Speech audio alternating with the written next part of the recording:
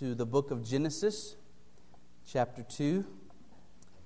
If you do not have a Bible with you, feel free to use one of those in the seats in front of you. Our passage this morning in those is on page 2. As we continue our verse-by-verse look at Genesis chapters 1 through 11, the opening chapters of the Bible, the opening events of human history. And if you are physically able, I'd ask you to stand with me now as I read for us, beginning in verse 4 and ending in verse 15. Verse 17. Well, these are the generations of the heavens and the earth when they were created, in the day that the Lord God made the earth and the heavens.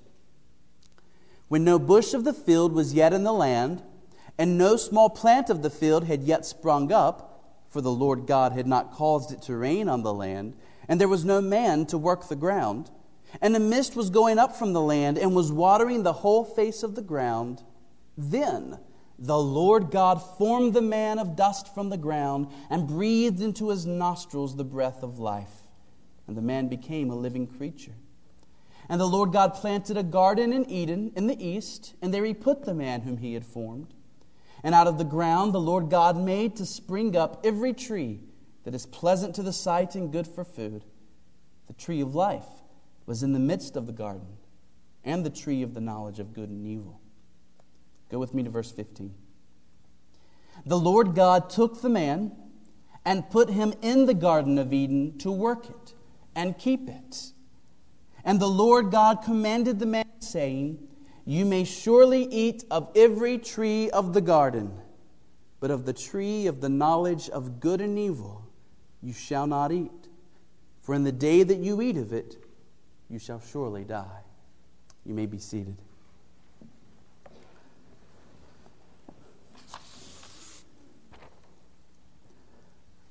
Our God is a covenantal God.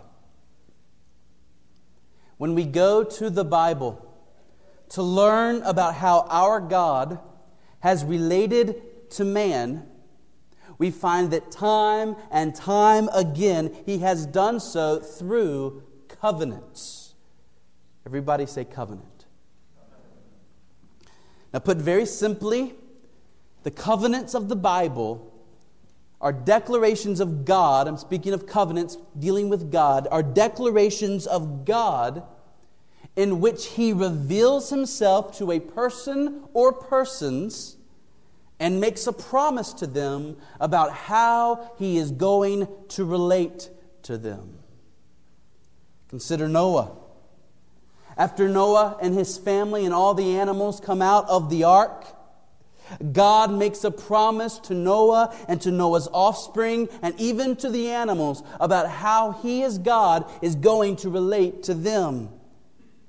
He says, I establish my covenant with you, that never again shall all flesh be cut off by the waters of the flood, and never again shall there be a flood to destroy the earth.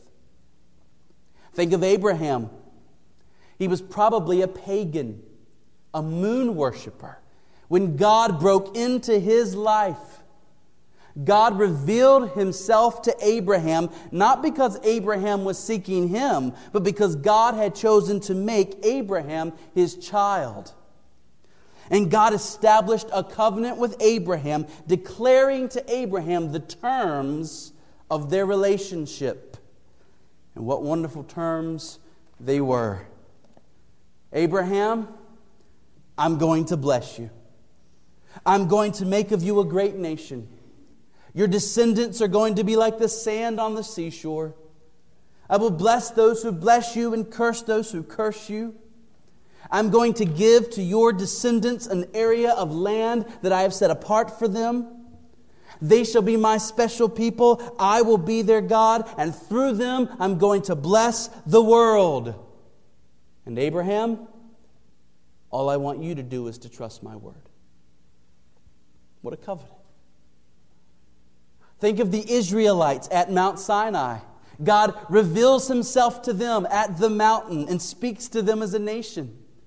He says, I am the God who brought you out of slavery to the Egyptians. I am the God who will take you to the promised land, and I establish a covenant with you. He constituted them as a nation, giving them a law. And he said as long as they would be faithful to that law, they would be His special nation. And His special presence would be among them. And His special protection would be around them. But if they forsook that law and chose to have other gods instead of Him, they would lose His special blessings and receive judgment instead.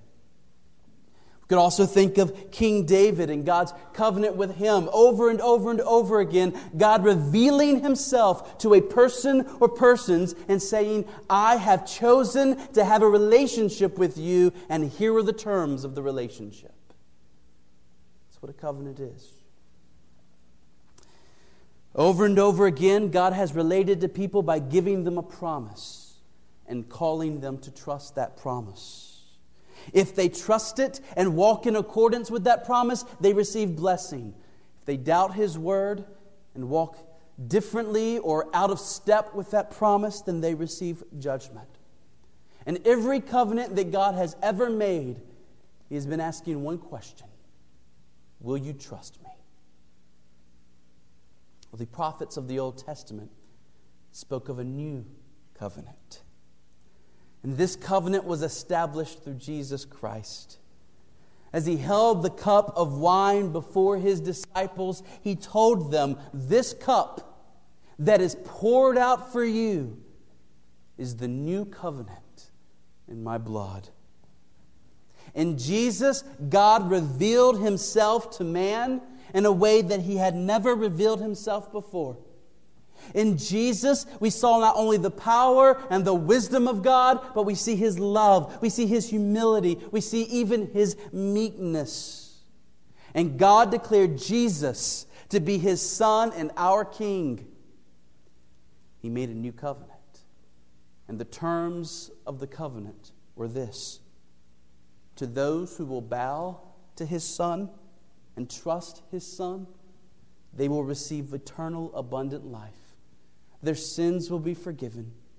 The Holy Spirit will be given to them, and God will be their Father, and they will be His children. All we have to do is trust His Son as our King and our Savior. But those who refuse this covenant, who will not believe what God has said, who will not bow to Jesus as His Son, will remain outside of the covenant and are headed for righteous judgment. The question I want to begin with this morning is this: are you a member of the new covenant community? Are you a partaker of the new covenant? Have you believed God's promise that if you would call on the name of His Son Jesus, your sins will be forgiven? Does the Holy Spirit live in your heart? Are you going to heaven?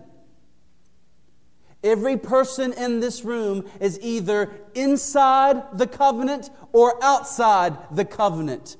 Where do you stand?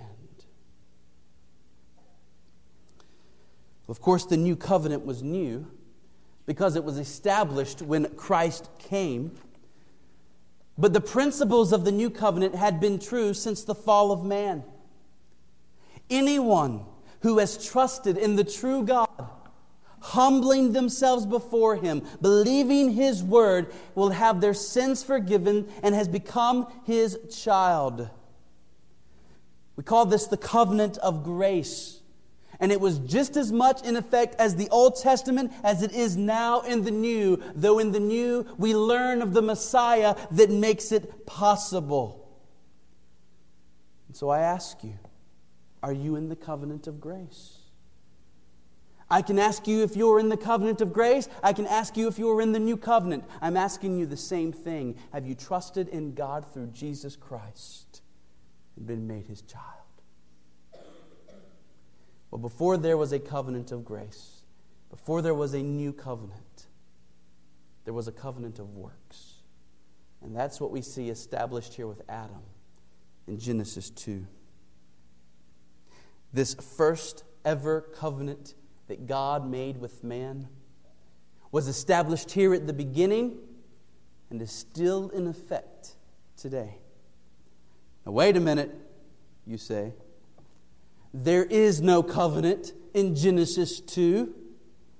Sure, God tells Adam that if he eats from the tree of the knowledge of good and evil, he will die. And sure, it is implied that if he obeys, he will be blessed. But there is no mention of a word covenant in Genesis 2. And that is true. You will not find the word covenant in this chapter. But this is still a covenant. This is still God revealing himself to man and making a promise about how he is going to relate to man. If Adam obeys, God will relate to him with the blessing of life. But if Adam disobeys, God will relate to him with the judgment of death. You don't have to take my word for it. The Bible does later look back to Genesis 2 and call this a covenant. You can write these verses down, look them down when you get home. Look them up. Hosea 6:7 and Isaiah 24, 4 through 5. Both of these passages look back to Genesis 2 and describe the fall of man as the breaking of a covenant. So what was this covenant? And what does the Bible teach about it? First, we need to see that this covenant, like the others I've already mentioned, was divinely imposed. Are you with me, church? It is not as if God and Adam sat down at a table together and began haggling out the terms of their relationship. Nor is it as if Adam came to God and said, God, let me tell you how I want our relationship to be. No. God chose to reveal himself to Adam, and he declared to Adam what their relationship would be. And Adam is immediately bound by what God declares. God does not ask Adam if these terms are okay with him. It was sheer mercy that God revealed himself to Adam in the first place. Today, there are many who think that they can stipulate to God what their relationship with him will be like. And perhaps some of you in here have thought that way. Maybe you've been telling God, God, look, here's what I've done. See how I've been faithful at coming to church. See how I've been faithful in doing these good works. Therefore, God, you must accept me. Or maybe you've been telling God, God, you cannot be unfair. You cannot be unjust. Lately, God, you've been working out things differently than I want them to be. God, I've been faithful to you. I demand you give me what I want. Friends, we have no right to stipulate to God what our relationship with him will be. The pot does not tell the potter what to do. And if you think that you can tell God how he must relate to you, you are not dealing with reality, but living in an arrogant and self-centered, imaginary fairy tale world. Imagine Jonathan, my 5-year-old son, coming to me and saying, Daddy, here's what our relationship is going to be like. Does he have any right to do that? Of course not. Of course not. I am the father in the relationship. He is the son. He is 5 years old, which means he does not have the knowledge that his dad has, nor the wisdom that his father has, the understanding or the authority. And so it is with us and God. He made us, and he put us in this world, and now he has the right to say to us, as long as you live in my universe, here are the rules. That's his right as sovereign God. Now, why am I acting as if God made this covenant with us? After all, it's with Adam that he makes the covenant. So why am I speaking as if it's a covenant with us? Why do I believe that? Well, I believe that because I think the Bible makes clear that when Adam received this word from God, he received it as the federal head of the human race. Adam stood for us in the garden. At the end of World War I, when Woodrow Wilson signed the Treaty of Versailles to make peace with Germany, it was the whole United States that signed with him. He put his signature there, but it wasn't the truth that now President Wilson was at peace with Germany. No. It was that all of America was now at peace with Germany. In that moment, he stood as our representative, our federal head. Well, in the garden, when Adam received this covenant, it was not just Adam who received it, but all humanity. Check Romans 5. Remember, the name Adam means man. Adam was man receiving this covenant. He stood for man, male and female, in receiving this covenant. Now, when you hear me say that God made man, and then that God imposed this covenant on us, you might begin to have negative thoughts about God. You might begin to think of God the way many others do, as the cosmic killjoy who just loves to say no and to make our lives miserable. Look at that God. He puts Adam in a garden, and the first thing he does is start giving him rules of what he can't do. It's the way some people look at God. Yet, friends, when we look at the terms of this covenant that God imposed on Adam, we see and can marvel at how absolutely magnificent they were. These were wonderful terms. God loved Adam and blessed him with a covenant that was for his good and would have secured his eternal life forever. As I've already mentioned, there were two parts to the covenant. If Adam would obey God, he would have the blessing of life. If he would not obey God, he would lose that blessing and have death instead. Look with me a little more closely at exactly how Adam was supposed to obey. Look at verse 16. And the Lord God commanded the man, "You may surely eat of every tree of the garden." Stop. Don't jump immediately to verse 17 and the prohibition to not eat from one tree. Note first verse 16. What is God saying there? Adam, enjoy my gifts to you. The first part of the covenant of works is, Adam, look at this blessed world I've given you and feast on it and enjoy it. There is a force to this verse. The ESV translates it using the word surely. You may surely eat of every tree. Other translations use the word freely, but there really is no good English way to get the point across. The point is that God is saying to Adam, Adam, I want you to enjoy all that I've given you. I want you to receive all of this as a gift. I want you to enjoy paradise. Eat the fruit of the trees, drink from the river, play with the animals, enjoy the wife I'm going to give to you. All the earth was glorious at this time, but the garden was particularly beautiful and pleasing to the eyes and filled with good things. And God does not step in to keep Adam from pleasure. He calls Adam to pursue it, to enjoy all these gifts from his hands. And all of it is to be received as a gift from God's good hand, as an expression of God's love. If you think of God as a killjoy, as someone who doesn't want you to know joy, you do not know God.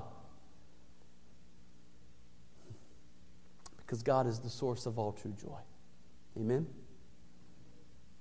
He is happy in and of himself. He is filled with delight in his own character, and his holy delight in himself overflows, and you and I exist because that is true. The problem is not that God doesn't want us to have joy. The problem is that we often want to have joy apart from God. And that's a touch of what verse 17 is really all about and getting at. Verse 17, he already said in verse 16, you may surely eat of every tree of the garden. Enjoy the garden. Verse 17, but of the tree of the knowledge of good and evil you shall not eat. for in the day that you eat of it, you shall surely die. The tree of the knowledge of good and evil was placed in the garden to remind Adam that he was not God. For God alone has full knowledge of good and evil. God alone is infinitely wise. Now, it is good to have wisdom. It is good to desire wisdom. Yet the Bible tells us that we are to gain our knowledge of good and evil by fearing God. We are to trust Him, learn from Him, let God teach us these things. But this tree was placed in the garden as a test. Would Adam trust God to guide him and teach him? Would Adam be satisfied with all the blessings God had given him, including the blessing of fellowshipping with God Himself? Or would Adam try and make himself autonomous? Would he try and take the fruit that would make him wise apart from God? Would Adam try and make himself like God apart from God? Friends, we who are Christians are being taught by the Holy Spirit to know good from evil, aren't we?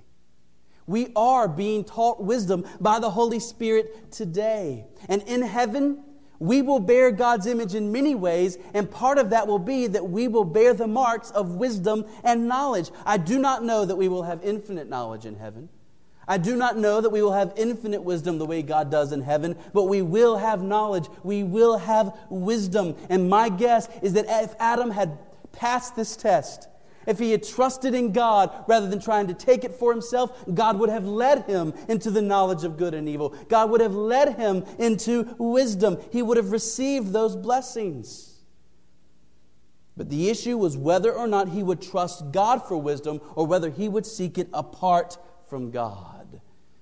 Indeed, in opposition to God. Every blessing of the garden was there for Adam to enjoy, but there was one tree that he was not to eat from. What if Adam had passed this test?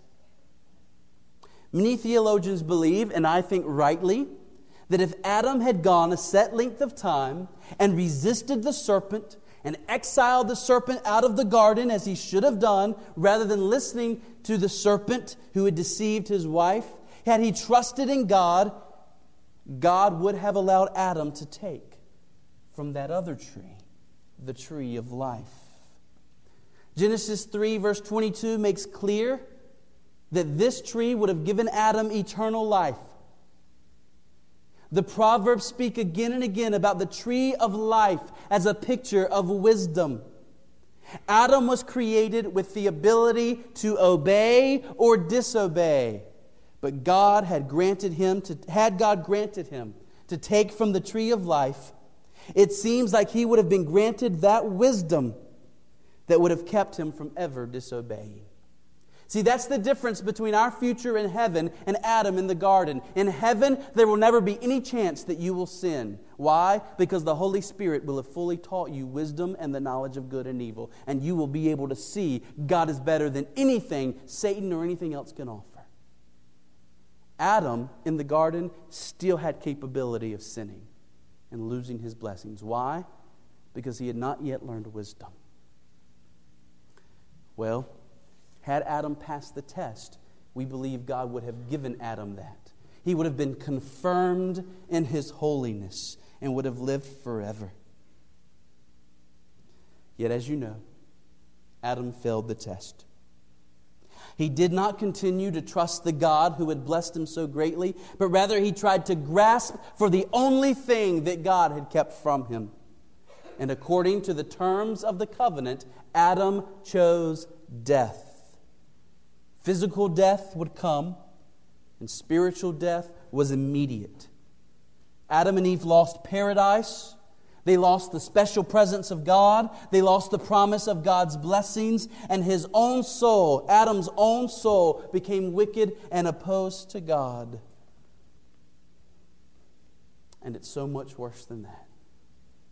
Because when Adam sinned, we sinned. Humanity sinned. Our individualistic culture does not like this. But the fact is, when our federal head rebelled against God, we rebelled against God. We are born a part of a race at war with God. We do not love God, we do not seek God, but rather we trample His commands and deny that He is worthy of our love and obedience. That is you naturally, apart from the work of the Holy Spirit. And it's me. We are born dead to God because when Adam died, we died.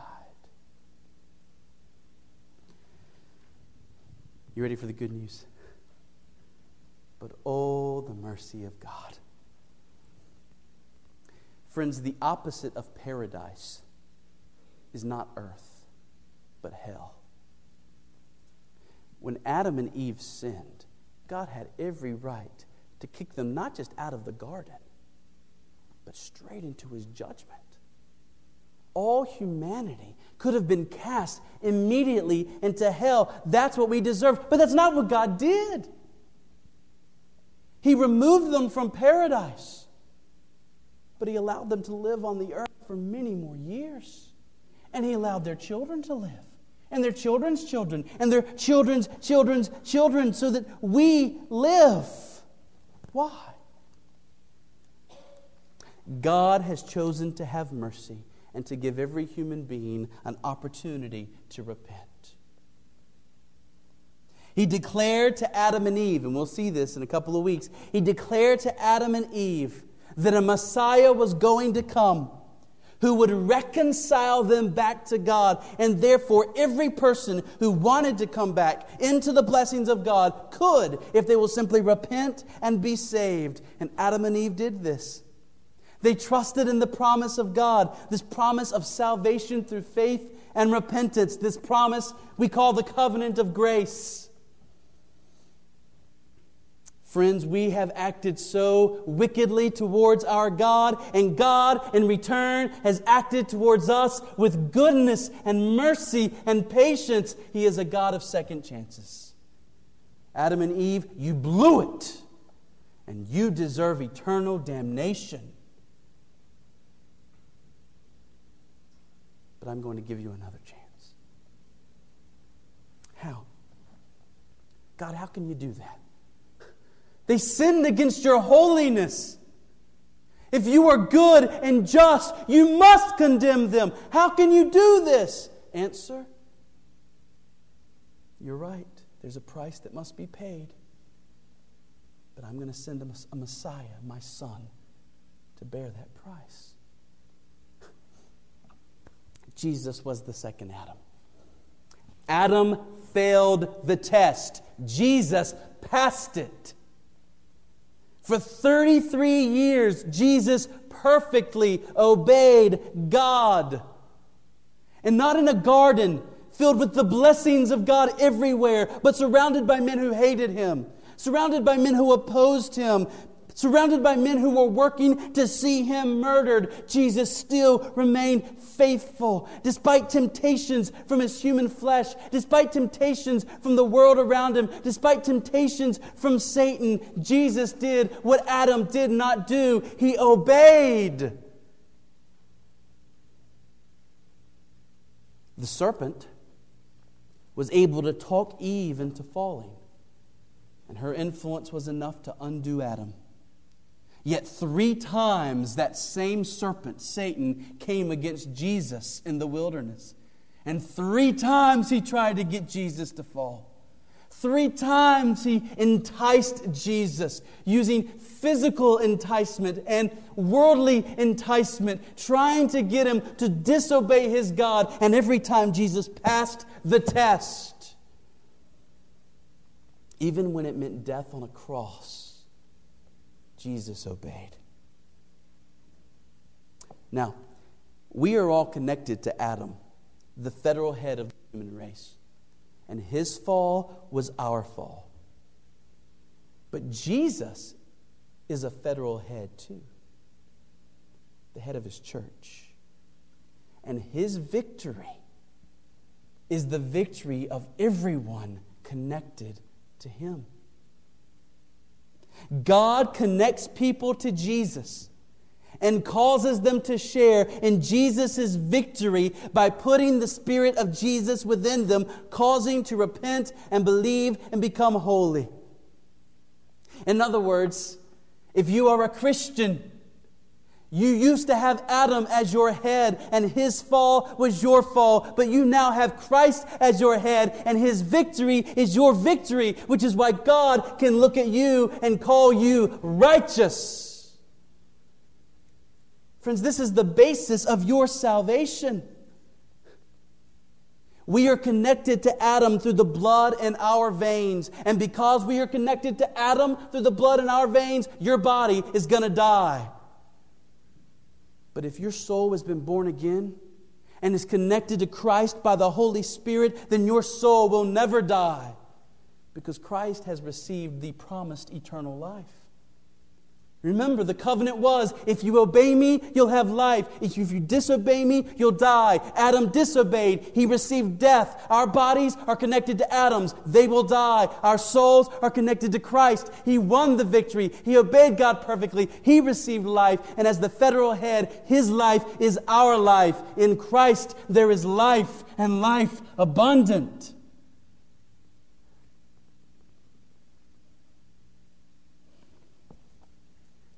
Jesus fulfilled the covenant of works that Adam broke. Listen to this, because you're going to first think this is a contradiction of everything I've ever taught. You are saved by works, just not yours. You're saved by the works of Christ. When God in His Holy Spirit causes you to believe, because you're saved by faith alone, right? When you believe, that's your part. When you believe, the work that was required to enter life that was done by Christ is applied to you. The covenant of works fulfilled by Christ is the basis of your salvation. There is therefore now no condemnation for those who are in Christ Jesus. It is Jesus' work that makes God's grace to you possible. Jesus' fulfillment of the covenant of works is why God could offer to Adam and to Eve and to you and to me a covenant of grace, a new covenant made possible by the blood of Christ. And so here's how we're closing. All that matters now then is this: do you have faith in Christ? Has His victory been given to you? If not, go to Jesus in prayer and declare to Him your desire to be a part of His covenant, a part of those people who are saved. And leave this place trusting Him for salvation. Trust that He is wiser than you. And get into the Bible so He can teach you how to live. Get into a church where you can be faithfully taught how to walk with God. Be baptized. That's how you profess yourself, profess to God, profess to others that you want to be identified as one who is in the covenant. What is your standing with God this morning? Are you in the covenant of grace? Or do you continue to stand outside as an enemy of God, a rebel on your way to judgment? You are either going to heaven or to hell. Humanity chose hell in the garden, but God offers heaven to you through Jesus. Will you turn from your wicked ways and align yourself with God and be saved? Let's pray.